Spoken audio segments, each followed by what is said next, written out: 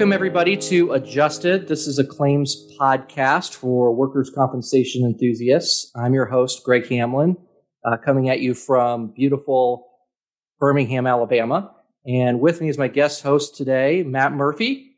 Matt, can you say hi to everybody? Hello, everybody. Good to be here with the Hambone.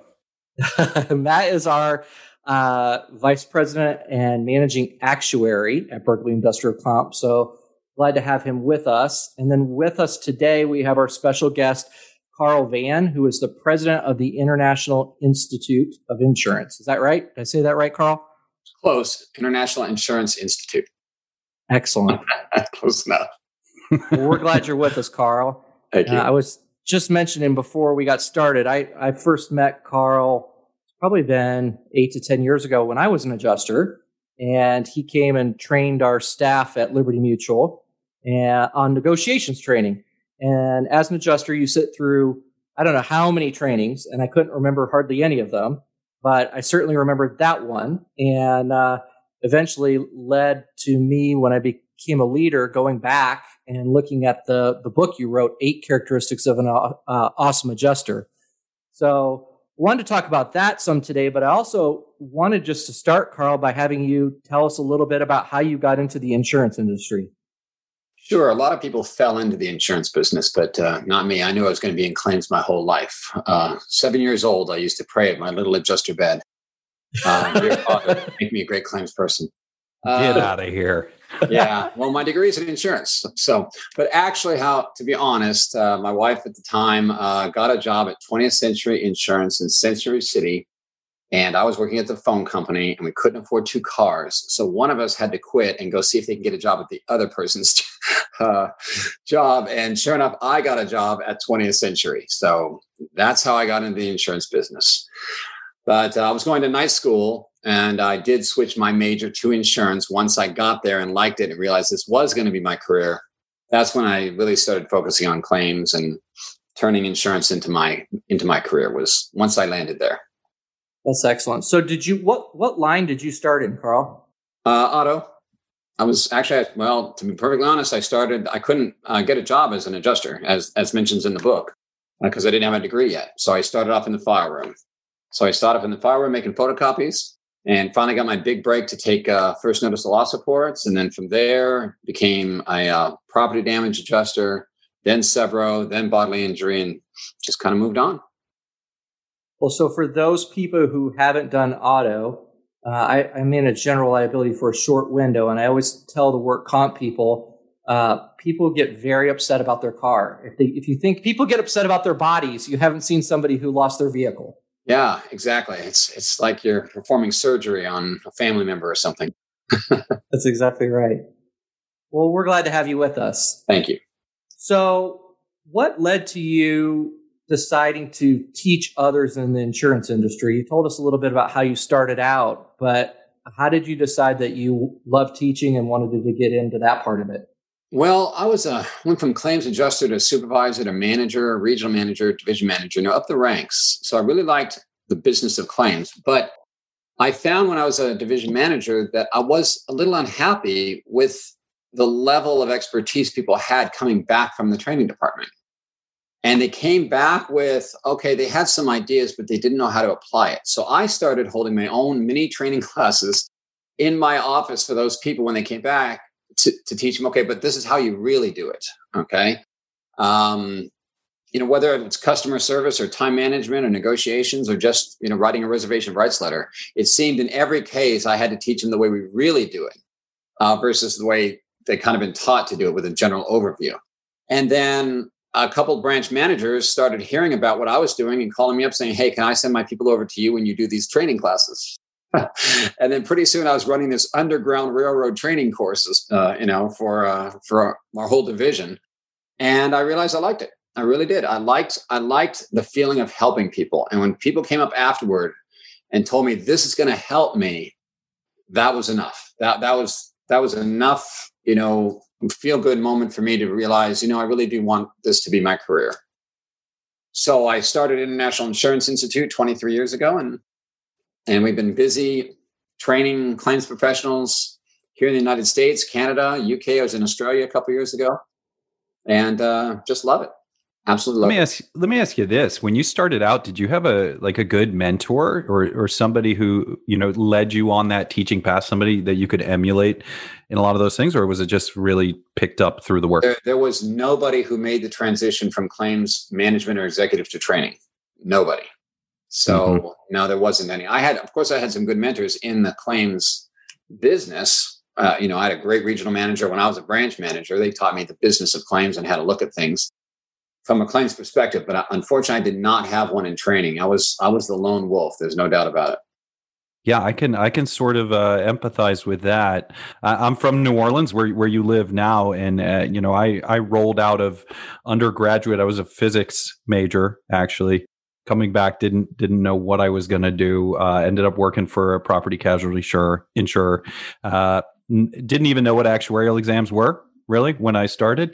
But they said, hey, calculus, you can probably take these things and do it. And so I started to take those exams on my own. So I can empathize with the lone wolf feeling of I don't really have anybody to look up to here. I'm like going to an online forum to try to say, hey, how was the test today? Because I remember sometimes driving to the Louisiana Department of Insurance to take my exams to be proctored, and I was the only person there. So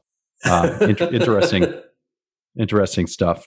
Well, even when I started International Insurance Institute, everybody said this will not work. The insurance companies will not hire someone from the outside to train their staff. They already have training departments.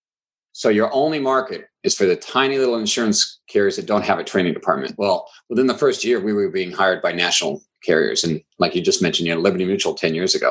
So it was even within the first year or two, we were getting national carriers saying, all right, this person, Carl, and his team, they're delivering something we don't have, real life training for people to actually teach them how to do their job better. And basically, it's been a formula for us for the last 23 years. It's been pretty successful. And still today, we have national carriers calling us up to train their staff for that reason, because it hits home. It's material written by claims people for claims people. So 23 years, right? Like this is, let's go back to 1998, right? This is before the advent of social media, right? Like so much has changed. And I hear, you say you've had this formula for 23 years. Has it needed to be iterated on, or some of these things? I mean, look, study for actuarial exams. I'm reading something somebody wrote on workers' compensation in 1950, and it's still applicable today. Yeah. What are your thoughts on that?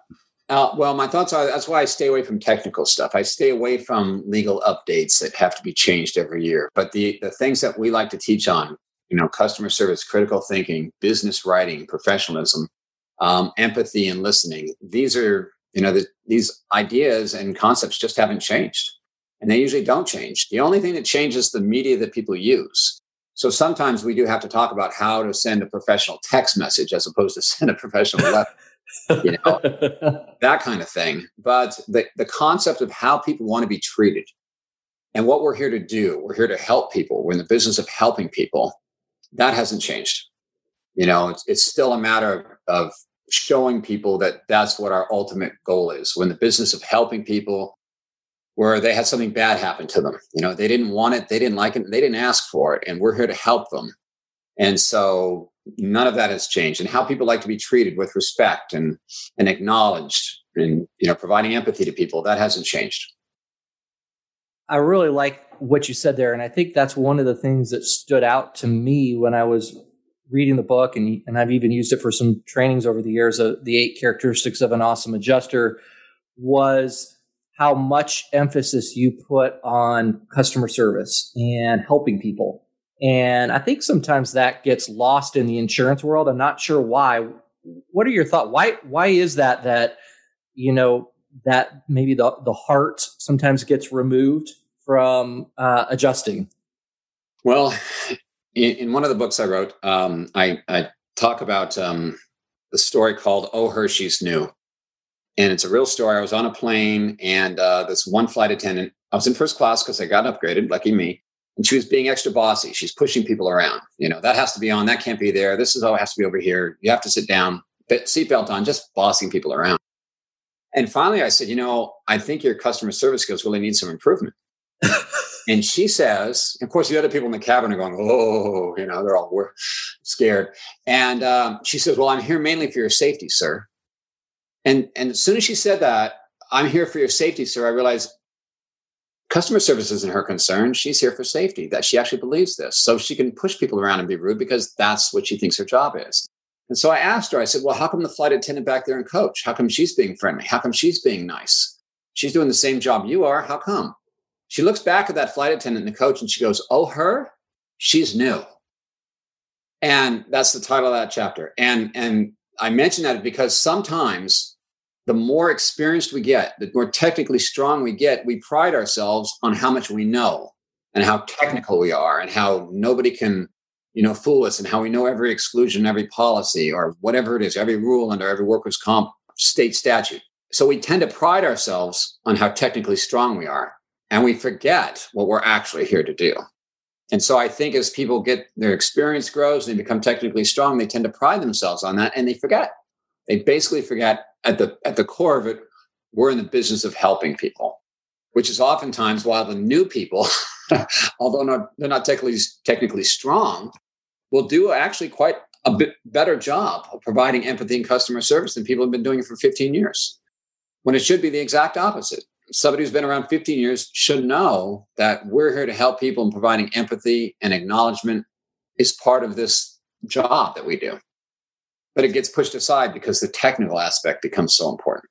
Do you think one of the problems is that the insured or the claimant themselves doesn't know that you're there to help, right? Like, so how do you get past the boogeyman sort of, who's got a lower approval rating, insurance companies or Congress, right? Like, how do you get past that first part to show that empathy? Well, I agree. And there's no doubt whether or not it's an injured worker, a claimant or insured, doesn't much matter. Whatever line of business, they start off many times thinking we're trying to cheat them. They start off that way. Mm-hmm. So it becomes a matter of seeing if you can gain their trust right away. And sometimes a matter of just, when you talk to people, instead of saying, I've been assigned to handle your claim, I'll be helping you with your claim. Instead of saying, well, we don't pay that, let me help explain why that's excluded. Instead of saying, it sounds like you're confused, let me help make sure we clear this issue up for you.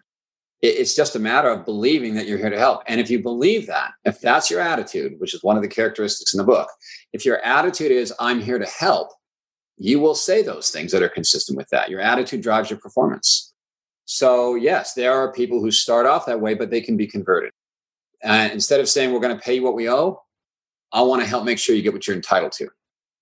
And if you believe you're on someone's side, you will say things that are very consistent with being on their side. And you can win them over rather quickly that way. As a matter of fact, I was talking to an adjuster just recently, and he couldn't get a claimant to give him a recorded statement. And the claimant said, well, no matter what I say, you'll just use it against me. And so the adjuster said, well, why would we do that? And they got into an argument.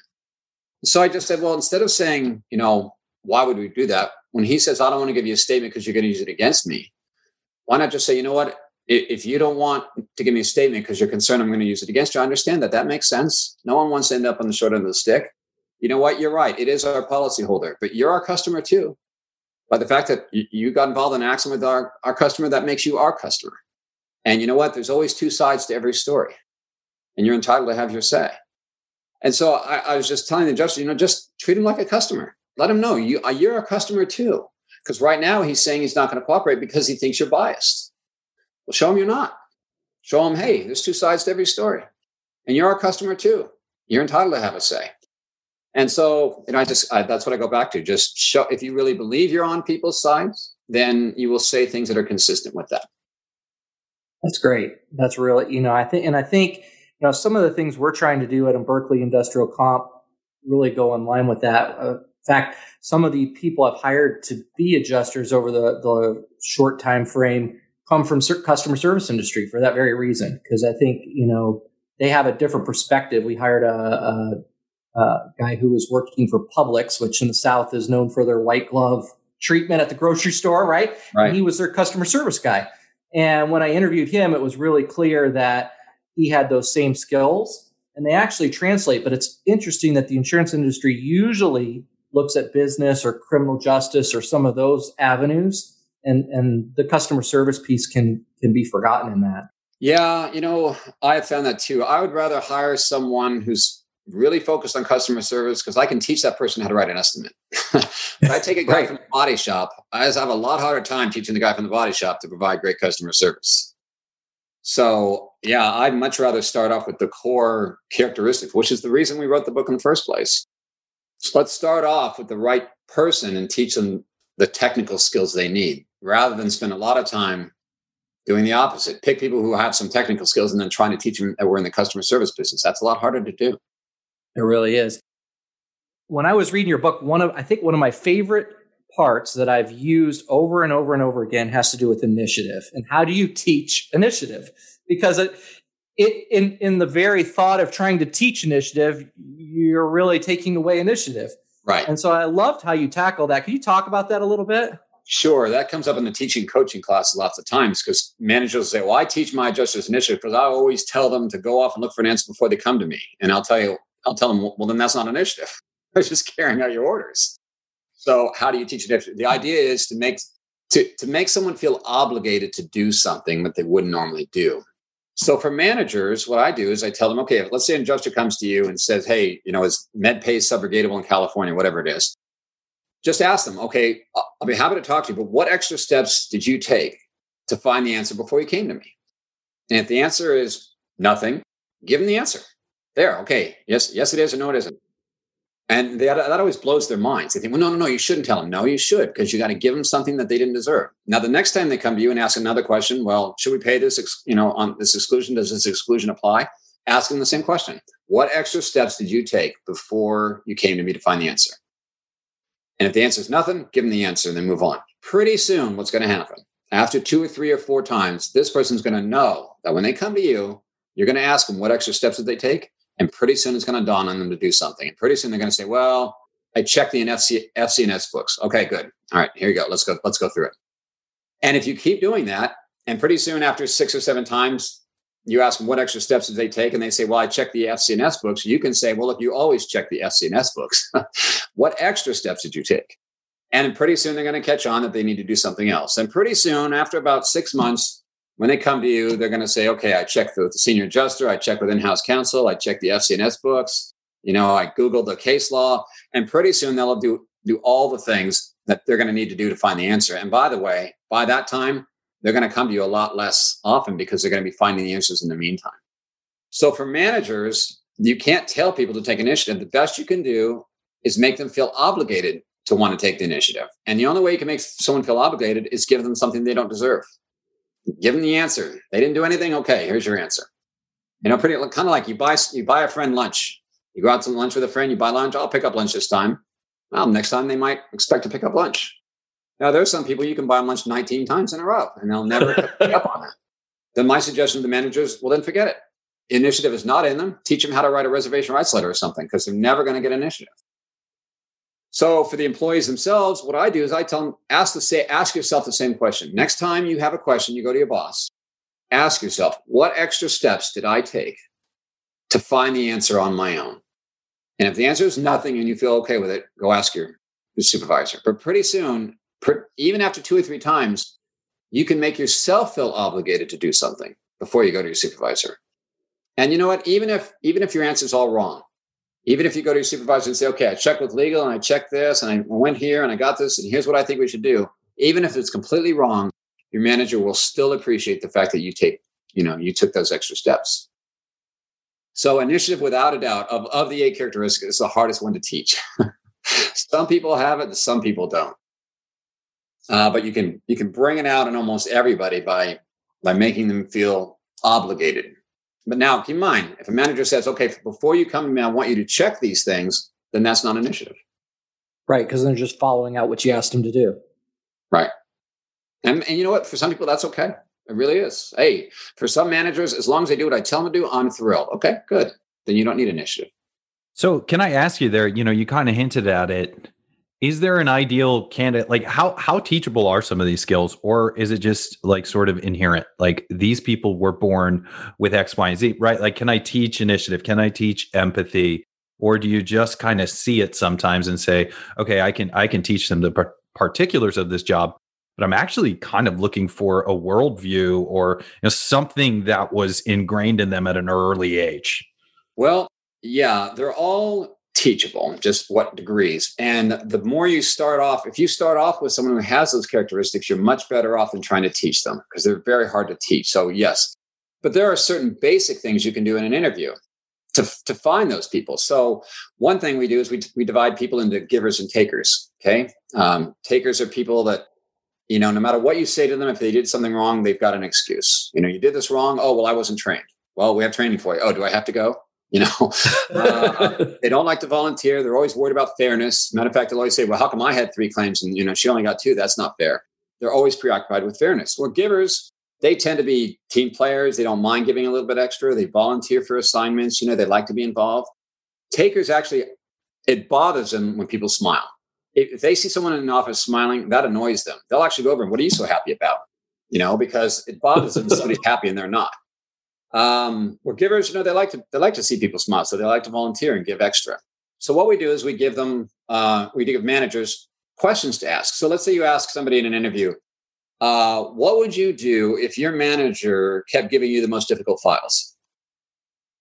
Now, if the person says, well, I'd ask why I have to get all the tough files. That's probably a taker because they're concerned about fairness. But somebody says, I don't know, I guess I'd ask them if they want me to train the other people.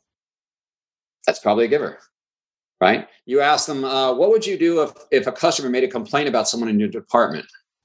And the person says, well, I'd find out who it was and tell them to write to their supervisor. That's probably a taker. If someone says, well, I'd find out what I could do to help them and see if I can smooth the situation over. That's probably a giver.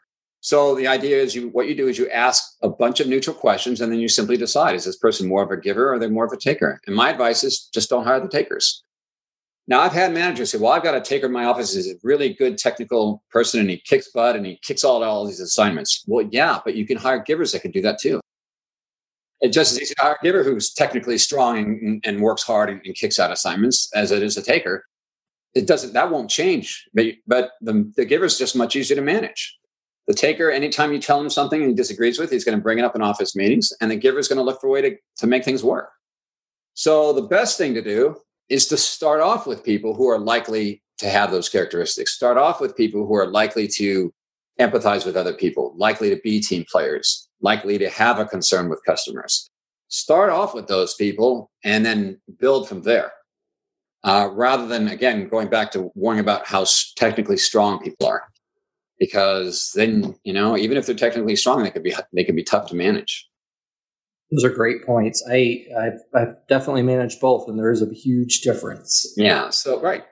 And so that's actually in an interviewing class that we teach is how to identify people who are givers versus takers. That's great. Givers tend to make much better claims professionals than takers. So just start off that way. So when you hire that employee that's a little more green, but they have the signs of a giver, I would think then that's the type of person you're going to want to spend more time with continuing education or developing them. They may have the inherent traits, but then you have to teach the next pieces. You talked a lot about continuing education in your book. Why do you look for that? Or why is that something that's one of the core characteristics that's important? People who continuously want to improve themselves, people who are looking for ways to improve, also make much better claims people than people who are always worried about being perfect. And claims is a tough job where you're never going to be right 100% of the time. But I would rather have someone who says, okay, I made a mistake, but I won't make it next time, than someone who doesn't make a decision because they're too afraid of making a mistake. So the best claims people I've ever seen are people who are not afraid of failure. They're not. They're not afraid of making a mistake. Matter of fact, mistakes are an indispensable step to becoming proficient at something, and they see it that way. And those are almost always the best. Now, they're not afraid of failure, but they are afraid of something. They're afraid of mediocrity. They're afraid of being only as good as they used to be. This petrifies them. I'm only as good as I was 6 months ago? Huh? What? This scares them to death. And this drives them to always want to improve. So they see making mistakes as an indispensable step to ultimately improving. And because of that, they do improve a great deal faster than the person who's worried about making a mistake. But you also need a manager that's going to endure those mistakes, right? Absolutely. You need a manager who realizes, okay, this is a mistake, but it's, the fact that you made the decision is good. Let's make the right decision next time. But that's okay. Yes. So, and here's the problem. You go to most claims people, the people actually handling the files, and you ask them this, finish this sentence. The only time I see my supervisor is when blank. I make a mistake. Know what they're going to say when I make a mistake. Right. So we live in a world that we teach people how to do better by focusing on their mistakes. That's the environment we have. So what you have to do as a manager is you have to break this idea that they failed if they've made a mistake. They haven't failed at all. They've successfully identified a way they're not going to do it in the next time. This is your success. Your success is, guess what? Now you're never going to make that mistake ever again. You're better for it. Yeah, so it does need some management support. You're right. And matter of fact, I've seen it in field offices where claims people refuse to make decisions on claims because if they do, guess what? They have a post-mortem meeting, later. Yeah. Okay, well, let's dissect all the mistakes you made. And then, by the way, that's the number one killer of initiative. Number one, people aren't going to take the initiative to improve themselves if they're going to get beaten down every time they make a mistake. It's much safer just not to do anything. Mm-hmm. That's a really good point. I have seen that, and I've had a few of those throughout my life. Both kinds, the kind that's there to help you along the way and is going to be there when you make a mistake and when you succeed. And I've had the other side of that too. So, well, I was teaching a class and asked people for, I need a volunteer, someone to volunteer to come up here. And, most people run and hide. And this one guy goes, I'll volunteer. I said, well, why do you want to volunteer? He goes, well, my managers are here. My coworkers are here. If I do a really good job, it gives me a chance to shine. I mean, how often do I get that opportunity back on my desk? I said, yes, but what if I crack you like an egg? What if I turn you into Jell-O up here in front of your friends and they all laugh at you? And he goes, well, then I'll probably learn something I didn't know and I'll be better off for it. Either way, I'm ahead of the game. Yeah, that's the right There's mindset. There's adjuster right there. That's the guy. Yeah. See, this guy is not focused on making mistakes. He's focused on getting better. And, I actually had someone in a class one time come up to me because I mentioned that in a class. And he says, comes up to break. He's all upset. He goes, well, are you saying, Mr. Van, because I don't want to volunteer, that I can't be an awesome adjuster? Is that what you're saying? I said, no, that's not what I'm saying. What I'm saying is as long as your focus is on protecting yourself rather than improving yourself, you have limited your potential. There's a barrier of which you will not cross, even if it means you could get better. And by the way, you put that barrier there. Nobody else did. So I'm a big fan of looking at making mistakes as this is part of the process to improve. So what do you do when you're sort of in that lone wolf scenario that we described, right? And you maybe don't have the mentor, or you're seeking more education, or maybe you want to broaden the lines of business that you do, or are there any resources available nowadays, that even a young adjuster could reach out to? I mean, I'm talking blog here or even YouTube, or are there some things that you look at and you say, wow, this is, disseminating some really good information out to folks. I mean, including your organization as well. Right. And there are plenty of online training courses. We got 4 of ours, negotiation, customer service and such. And, articles in trade magazines like Claims Magazine and, National Underwriter and all that kind of stuff. Conferences. A lot of times there's online synopsis of presentations put on, that we put in the conferences. So there are lots of resources. I wouldn't say that there's one, go here and you're going to learn everything you need to know. So it's just a matter of being interested enough to do the research. So if you're interested enough, if you believe that this is going to be your career, and you do research, you will find those resources. And what's really incredible is how many people I've come across. They've been doing this job for 18, 19 years. And when I say, well, your career in claims, they'll say, well, it's not really a career. It's just my job. And it just blows me away. You've been doing this 18 years. You don't see this as your career? Nah, it's job. Let me ask this as well. Like, how often do you see a claims adjuster or somebody who comes up through the adjuster ranks like yourself branch out into, look, a lot of times in insurance, in all companies, we have silos, right? So the underwriters are over here, actuaries, they live under the stairs like Harry Potter, right? You've got the claims folks over here, but how often do you see somebody from claims then, I'm not going to say break into the C-suite rather, or move somewhere else, get that holistic sort of, hey, I'm a little interested in more than just claims adjusting. Have you seen that happen? And what's been successful for taking that, step outside of that sort of silo environment? Yeah, I've seen that. I've seen even adjusters say, well, I want a broad view, so I'm going to go to become an underwriter and, get a broad view of everything so they, grow up and become a product manager, that kind of thing. And I've seen I've been at companies where the management team actually switches roles once a year. And so they move the management team around just for that reason. But, it's rare. It's not the rule. The rule is generally once you're in claims, you're pretty much stuck in claims. And people who finally get out of claims because they've moved up high enough, that's rare too. So there are people, Glenn Shapiro, personal lines president at Allstate, he came up through the claims world. But that's rare. Usually once you're in claims, you're pretty much in claims because you're so valued because of what you know, it's hard to get out of it. It's hard to go to another industry, and make the same money you're making, certainly, or be revered as you're revered, to go into something that you're not, familiar with. So it's possible, but it's not easy.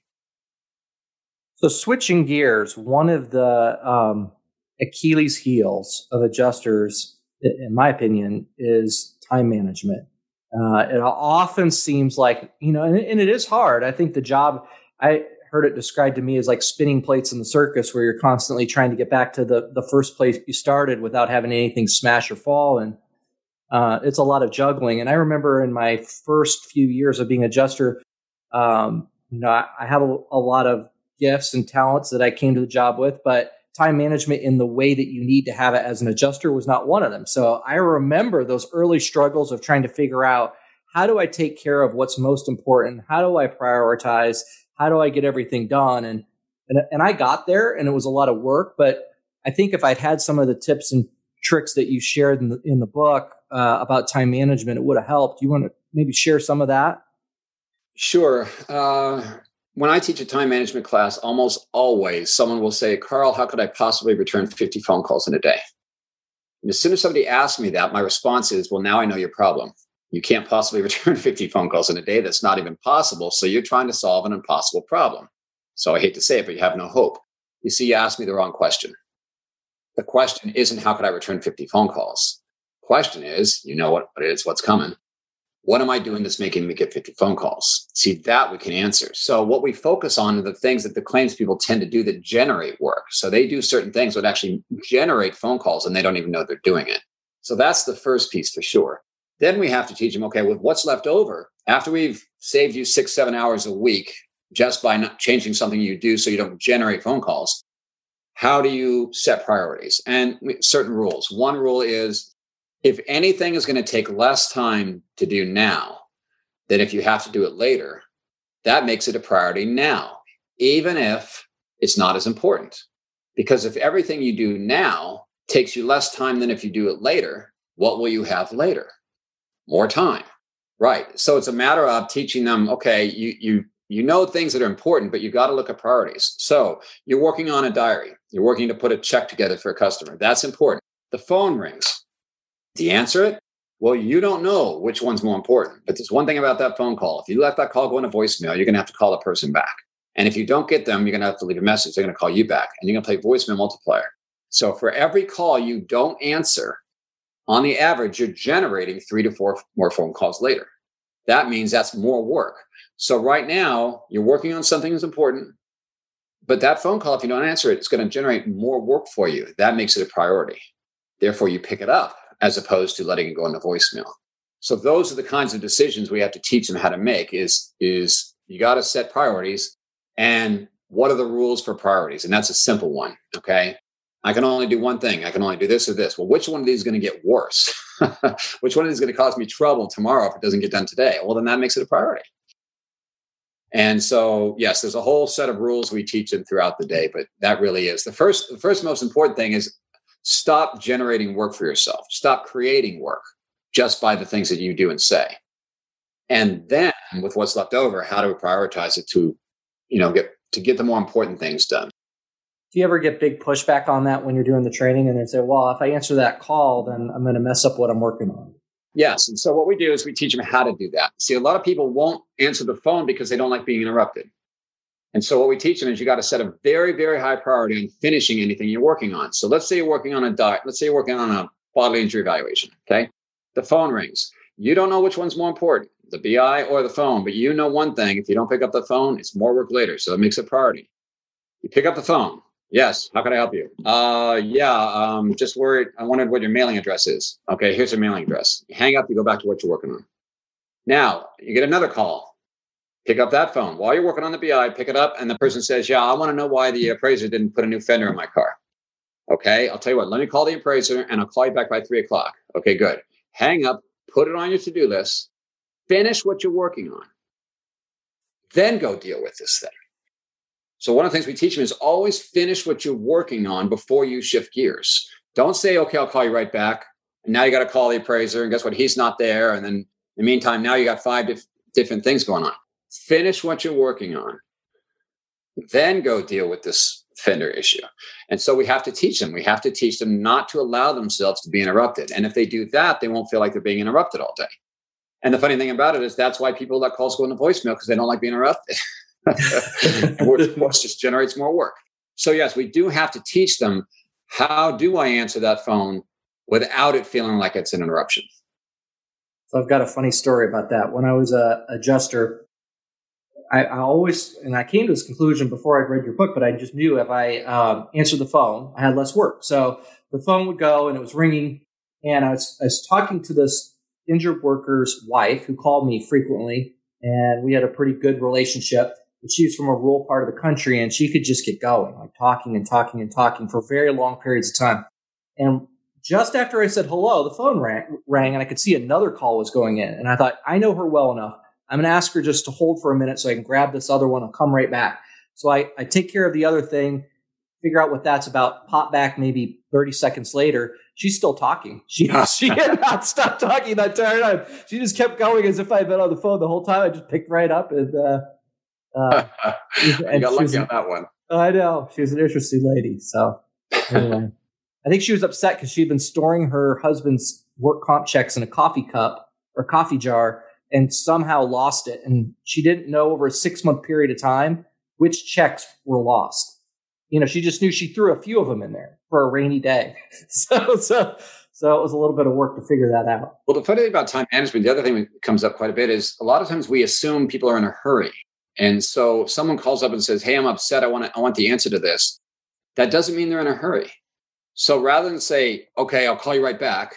And of course, even if you call them back in 10 minutes, it won't be fast enough. To let them know, you know what, I want to make sure I get this right. Could I call you back by 3? Fine. Call me back by 3. Now you got 4 hours to play with to get this done. You know, I mean, just because people are upset doesn't mean they're in a hurry. And a lot of times claims people, in order to do a good job, will put pressure on themselves to get things done faster than they can accomplish. And it goes back to customer service. You know, a lot of people think that you have to be fast in customer service. You don't have to be fast. You just have to be faster than the customer expects. So you could tell a customer, I'll call you back by 3 and call it by 2. And that's better than telling them I'll call you right back and call them 20 minutes later, because they're expecting a call in 10 minutes. So you don't have to kill yourself all the time running around being fast. If you really want to improve customer service, just set people's expectations and give yourself a break. If you think something's going to take 2 hours, tell them 4. If you think something's going to take 2 days, tell them 3. I mean, most of the time, customers don't know what to expect until you tell them what to expect. So give yourself a break. Stop putting that kind of pressure on yourself. That's great. So when we're talking about one of the other principles you talked about, characteristics, was the desire for success. And we've talked about that some already. You know, when you were talking about givers, you were talking about, you know, the type of person who wants to help people and wants to be successful. Can you, going back to the initiative one, this seems like this could be a little bit difficult to cultivate. How do you as a manager cultivate a desire for success? Yeah, that's a little bit more complicated. And for sure, you're better off starting with someone who wants to be successful, but someone who's willing to accept feedback. Because what you don't want is you don't want someone whose desire to be successful blinds them that they won't accept any feedback, because then they think it pushes them backwards. So yes, that's a little bit more difficult. But what you have to do is you have to find out what people themselves desire. What is it they want to do? Do they want to move into management? They want to be technical experts? What is it that they want? And then, of course, give them enough rewards so they have a desire to get those rewards. But they have to be achievable. You have to give somebody a goal that's achievable, that they can see as realistic for them to get. I mean, you can't motivate me to buy a lottery ticket because I might win, because I'm not going to. I know I could, but I'm not going to. So I'm not going to buy a lottery ticket in order to win, because it's not going to happen. So you have to have something that motivates people enough for the desire to do an outstanding job, and it has to be something that's meaningful to them. But you're obviously much better off starting with someone who has the desire to do an excellent job. Now, you can find that out sometimes in an interview. So you ask someone a simple question. You say, okay, the next 10 people that go by my office, I want you to rank yourself. Where do you rank? 10 being perfect, the best, 1 being the worst. Where do you rank yourself against the next 10 people? Pick any criteria you want. Okay. And you tell me where you rank yourself. Now, let's say the person says, well, I'm 10. You don't even know who these people are, but you're already at 10. Yes. I got to tell you, I'd stay away from that person, because their ego is so big. Even if they're technically strong, they're not going to accept any feedback. They're going to question every decision you make that they disagree with. And they're the pain in the butt to manage. Now, let's say somebody says, I'm a 7, I'm an 8, I'm a 9. What that person's telling you is, I'm above average. I see myself above average, but I'm not perfect. There could be somebody who knows more than me. See, and those are the people I hire. Now, the only difference between the 9 and the 7 is the guy who's a 9 is a little bit more conceited than the 7. Okay. But other than that, they're the same. But what if somebody says, I'm a 5, I'm a 6? Think about that. You told the person you can pick any criteria you want, and they still said, I'm a 6. What does that person tell you about how they see themselves? I'm average. I'm average. That's how I see myself. My lot in life. You told them you could pick any criteria you want, and they still said, I'm a 5 or a 6. That tells you something about that person. They don't have a desire for excellence. They have a desire for mediocrity. And as a matter of fact, if you tell that person who sees themselves, I'm average, oh, by the way, you're doing a really great job, you know what will happen to their performance? It goes down.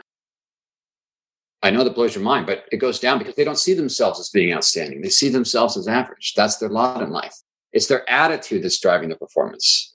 So one of the other books I wrote, Attitude of Building the 80-20 Rule, people's performance is 80% their attitude. If their attitude is, you know what, I'm here to help people, then that's what they'll do. They'll help people. They'll say words that are consistent. If their attitude is, I'm good, but I want to get better, they'll accept mistakes and they'll take the risks in order to improve themselves. So again, it comes back to attitude. So the desire for excellence is a tough one. But again, it comes, if you can find out what it is that people want, and you teach them by doing a good job, they will get that. They can develop it. So when you're dealing with claims, and we talked a little bit about this with the customer service angle, where do interpersonal skills fall into being a successful adjuster? Very highly, because it's completely tied to empathy and customer service. You got to be able to say things the right way. So like I said, instead of saying it sounds like you're confused, maybe let me help clear this issue up for you. Instead of, if you don't sign the form, we won't pay you. If you would sign the form, I can help make sure you get paid. You're saying the exact same thing, but you're saying it in a way the customer can understand. And so interpersonal skills is very important. I was monitoring a call recently, and an adjuster calls up. It was at workers' comp, calls up the injured worker. Hey, I need you to fill out these forms and sign this, medical authorization form. And the injured worker says, I'm not signing that form. And the adjuster said, why? It's not complicated. Now, when they asked why it's not complicated, what did they just call this person? Stupid, right? Why aren't you filling that out? It's not complicated. And so even though they were trying to be helpful, they said it the wrong way. I was monitoring a bodily injury adjuster who's talking to somebody who's trying to calm the guy down. The guy's getting upset. He goes, well, look, sir, I don't know if there's any reason to get excited over this. Now, when he said that, I don't know if there's any reason to get excited. What did he just say to this person? You have no reason to be upset. Now, you tell someone who's upset that they have no reason to be upset. Does that calm them down? That adjuster, and he'd been doing his job 9 years, 9-year claims adjuster. In 9 years, he hadn't figured out that he's better off saying, sir, I understand completely why you're frustrated. Tell people why you understand why they're frustrated. They calm down. Tell them you have no idea why they're upset. They get annoyed. Do whatever you want to do. The point is to be able to communicate to people and say what you mean to say. Make sure what you said was what you meant. It is a powerful skill. And that's very, very closely tied to customer service and empathy, which again is tied to attitude. So people have a positive attitude about the customer. I want to help this person because that's the business I'm in. They will falter much less because they're saying things that are consistent with what they mean. So have you ever run into, and this just got me thinking, I've heard this said before where people in claims leadership, not in the company I'm in now, but I've heard it said, well, I mean, we don't want to give them everything that they want. If we're customer service oriented, then we're going to get taken advantage of, and we have to draw the line. I don't know if you've ever heard that thought process, and I'm seeing some changes in that throughout the industry, but I still think that that's still out there in some pockets. Well, there's no doubt about it, and there's a belief which is incorrect that good customer service means you pay everything, or that if you don't pay somebody, you delivered bad customer service. And that is faulty. You can deliver outstanding customer service and still let somebody know why you're not going to pay them. Now you can say, well, look, we don't know that. Or you can say, you know what, we'd love to pay that. We can't. And here's why. Again, you can deliver great customer service. As a matter of fact, I work with one carrier. Their form letters. This is a form letter. When they were denying their claim, they would say, we're sorry we weren't able to help you. In their letter because we're not paying you. See, I just see that as completely wrong. You have helped them. You took the loss report, you investigated it, you've explained that it's not within the policy. You've helped this person. You've done what you're supposed to do. So to tie in, we couldn't help you because we didn't pay your claim, I see that as completely wrong. So even if, as a matter of fact, maybe even especially if you're going to deny someone's claim, you can still provide outstanding customer service. Even if they didn't get what they wanted, they were still treated with respect by a knowledgeable person who cares about doing a good job. They can accept it a little bit better than someone who's just dismissing them. So even, especially when we can't pay someone, we can't give them what they want, that's where customer service becomes important. So, just to hammer that a little more, I was thinking the same thing, Greg. We want to teach people, we want to even procure the people who have these empathetic skill sets. But then, we also need a healthy dose of cynicism, right? Because we work in an industry where there is fraud abounds, right? I mean, you see it a lot. So does that cynicism only come from priors, right? Or, hey, I had this claim, a while ago where something like this happened. This is hitting some red flags. How do you balance the both, right? A healthy dose of empathy with a healthy dose of cynicism. One of my favorite sayings is, trust everybody, but cut the cards. So, okay, I was monitoring this adjuster and he says he wants to take a statement from somebody. And he goes, okay, I need to take your statement. Please try telling the truth. And that was his intro. Please try telling the truth. Now, why did he say that? I know why. Because his attitude is, people are trying to cheat me. And so when I was talking to him, I said, well, you're right. There are some people who are trying to cheat you, but not everybody's trying to cheat you. So to treat everybody like they're a liar, when some people lie, I just don't think it's the right approach. Just assume they're telling you the truth until something comes up that shows that they're not. But to start off with, I'm going to make sure no one lies to me, then all you're going to do is drag everybody else down with you. So yes, that cynicism does happen because every once in a while we do get taken advantage of and it doesn't feel good. It tastes bad. But we just got to remember not to take it out on our other customers. That's a great point. So I know another thing that's been in the media a lot has been they call it the silver tsunami. All of the people who are about to retire in workers' comp and in claims and all lines, really. I went to a vice president meeting in our home office with 50 some different vice presidents of claims, and I think I was one of the few that still had some hair left. So I was going to say, you got some silver up there too, buddy. I know, I got some silver, but I still have the hair, right? So it's just a matter of time. But I tell you, there's a lot of people who are in leadership roles who are going to be retiring over the next 5 to 10 years. And so what kind of advice would you give to somebody who's looking to enter this industry, Carl? The overall advice is remember the industry you're in. You're in the business of helping people. That's what we do. And we're here to help people and focus on that.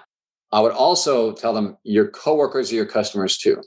Don't think it's just the insureds or the claimants or the injured workers. Your coworkers, these are your customers too. These are the people who are going to give feedback that, get you promoted in other areas. And so that's why givers are important for teamwork, because givers tend to help out. Somebody else is out of the office, they'll return their phone calls. Why? Because, they're customers too. And so if you see your coworkers customers and the outside people, you're going to do the right things. That are going to make you successful. And you'll learn the technical stuff along the way. You'll learn this. You'll learn that statute doesn't apply anymore, and this new statute comes along. That will come up in a legal meeting. So I wouldn't concern myself too much with that. I would just try to remember we're here to help people. That's a great point. The best teams I've been on have been teams where everybody's pulling for each other, and that's the kind of place where it's fun to go to work, because you know that the people on your right side and your left side have your back and are there to help you. It goes a really long way. So, Carl, if people want to look into your trainings, I know we're in COVID world where some people still aren't able to travel. What are ways that they can reach out to you? What are ways that they could get involved if they wanted to do training with your organization or with your staff? Well, all of our courses are now webinar as well. So any course that's in our catalog, I think there's 30 or something of them. Every one of them are now being delivered webinars. So we're delivering webinars every single week now to different carriers. And there are a lot of carriers where it's going to be that way permanently, because they've already put all their staff out in the field and they're not going to bring them back. So I believe virtual and training is for sure a big element of the future of the training. But our website is insuranceinstitute.com, www.insuranceinstitute.com. You can order a catalog. And we also have several locations on our website where I can direct you to them, where you can actually view samples of those webinars. So you can view a sample of the customer service webinar. You can view a sample of the time management and negotiation. The best thing to do is just email me at carlvan@insuranceinstitute.com, carlvan@insuranceinstitute.com, and just tell me what you think you might be interested in, and I can direct you. Awesome. Like I said, any course that we teach in person, we now also teach webinar. Excellent. Well, I can definitely attest that you're doing some great things. I think a lot of those tools would help a lot of adjusters out there. And so again, if you haven't taken a look at the book or checked out the resources, I encourage you to do it. They do great work. So want to thank you again, Carl. Appreciate you being our guest today. My pleasure. That's it for today. We hope you'll join us for future podcasts releasing every 2 weeks on Monday. And if you can't get enough adjusted in your life, then you can check out our adjusted blog from our resident blogger, Natalie Dangles. And that drops on the opposite Monday of the podcast. So it can be found at www.burkeandcomp.com. And if you liked your listen, please give us a review on Apple's podcast platform. Special thanks to Cameron Runyon for our excellent music. And if you need more music in your life, please contact him directly by locating him, his email in our show notes. And thanks again for all your support. And remember, do right, think differently, and don't forget to care. Thanks, guys.